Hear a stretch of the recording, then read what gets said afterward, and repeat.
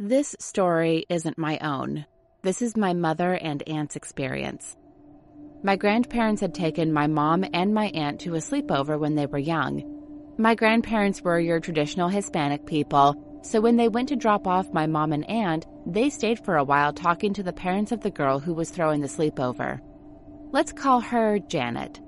Janet had a little sister who she shared a room with. Let's call her Mari. There were about 8 girls there in total. It was around 10 p.m. when Janet said that they have to sit in a circle to play a board game. Time passed, and eventually it was 11 p.m. To paint the picture, the girls were sitting in a circle, and Janet and Mari were in the section of the room with a corner behind them, and my aunt and mother were in front of them. While playing the game, my aunt started to notice something behind Janet and Mari. It looked like a little girl. She had on a white dress that was grimy and dirty and had long black hair and long fingernails, almost like the girl in The Grudge. My aunt was frozen in fear and was unsure if it was just her who was seeing the girl. She started whispering my mom's name and asked, "You see her too, right? Please tell me you see her in the corner of the room." Trying not to make a scene, she kept a smile on her face while asking this. My mother looked at the corner slowly, trying to make it seem like everything was normal. My mother was horrified by what she saw and froze just like my aunt had. The girl that was behind Janet and Mari had now shown her face. Her eyes were very wide and bloodshot. Her mouth was sewn together and her smile was so wide the stitches started to tear. My mom and aunt screamed at the top of their lungs and asked Janet and Mari who the girl behind them was. Janet and Mari turned to the corner and then looked back at my mom and aunt, and Mari responded, "Oh, you mean Lila?" Then Janet explained, "Oh, don't mind her. She just stands there. She always appears at 11. Don't worry, she'll be gone by 3 a.m. My mom and aunt, followed by the other girls, screamed once again and ran out of their room. Thankfully, my grandparents were still there, and once my mom and aunt told them what happened, they rushed them into the car and drove away as fast as they could. You may ask why my grandparents just believed them and took off without questioning them to see if they were lying. Well, a few years later, my mother asked them why they believed them so easily. Their response was, "While we were talking to Janet and Mari's parents, they started acting strange. They started talking with their mouths closed. When they started talking that way, it was the same time y'all came out of the room screaming and describing how the little girl looked. Hence why we didn't even question y'all and rushed y'all out of there."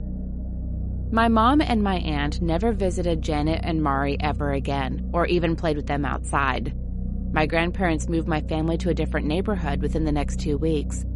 One of my mom's old friends reached out to her, and as they were catching up, talking about their childhood, my mom's friend brought up Janet and Mari. She told my mother that after we moved away, Janet and Mari stopped coming to school and going outside to play. Their grandparents went to check up on the family because they hadn't heard from Janet and Mari's parents either.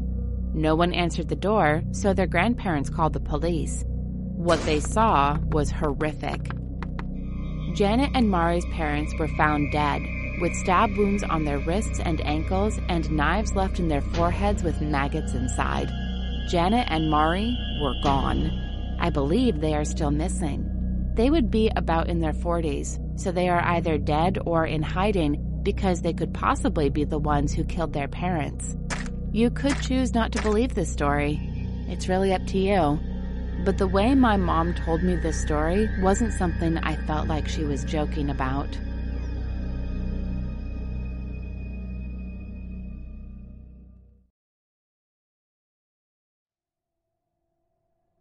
This story isn't my own. This is my mother and aunt's experience. My grandparents had taken my mom and my aunt to a sleepover when they were young.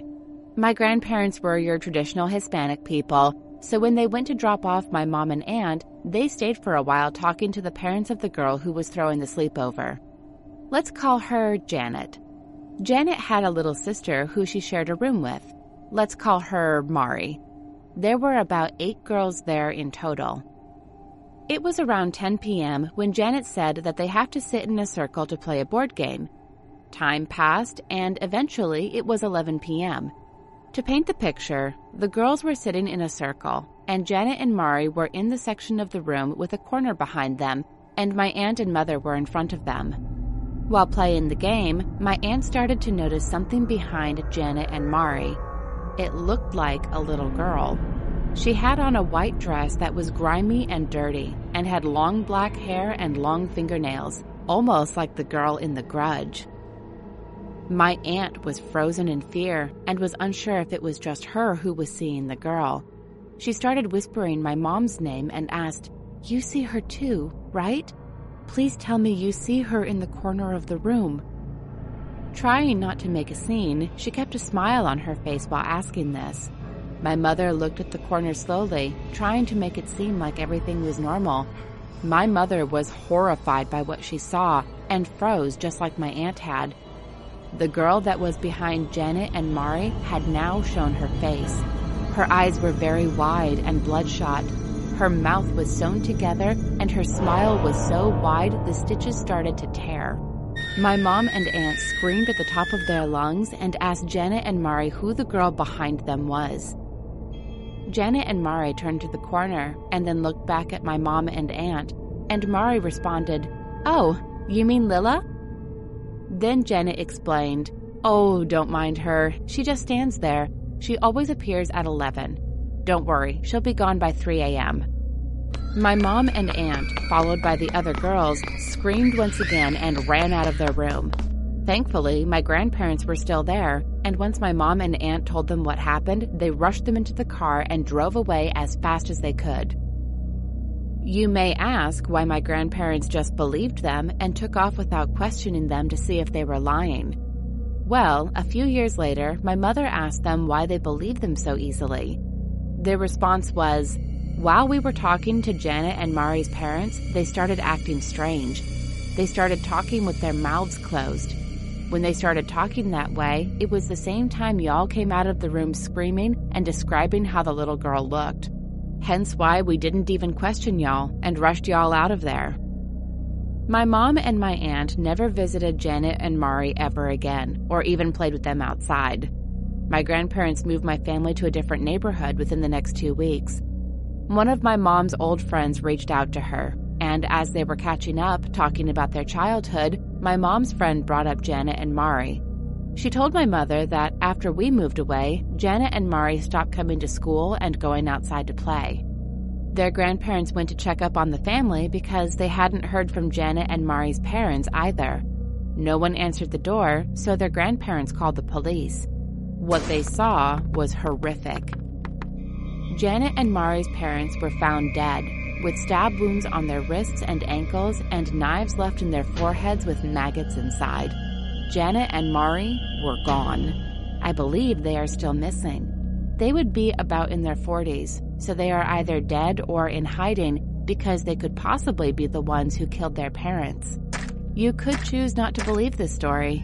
It's really up to you. But the way my mom told me this story wasn't something I felt like she was joking about.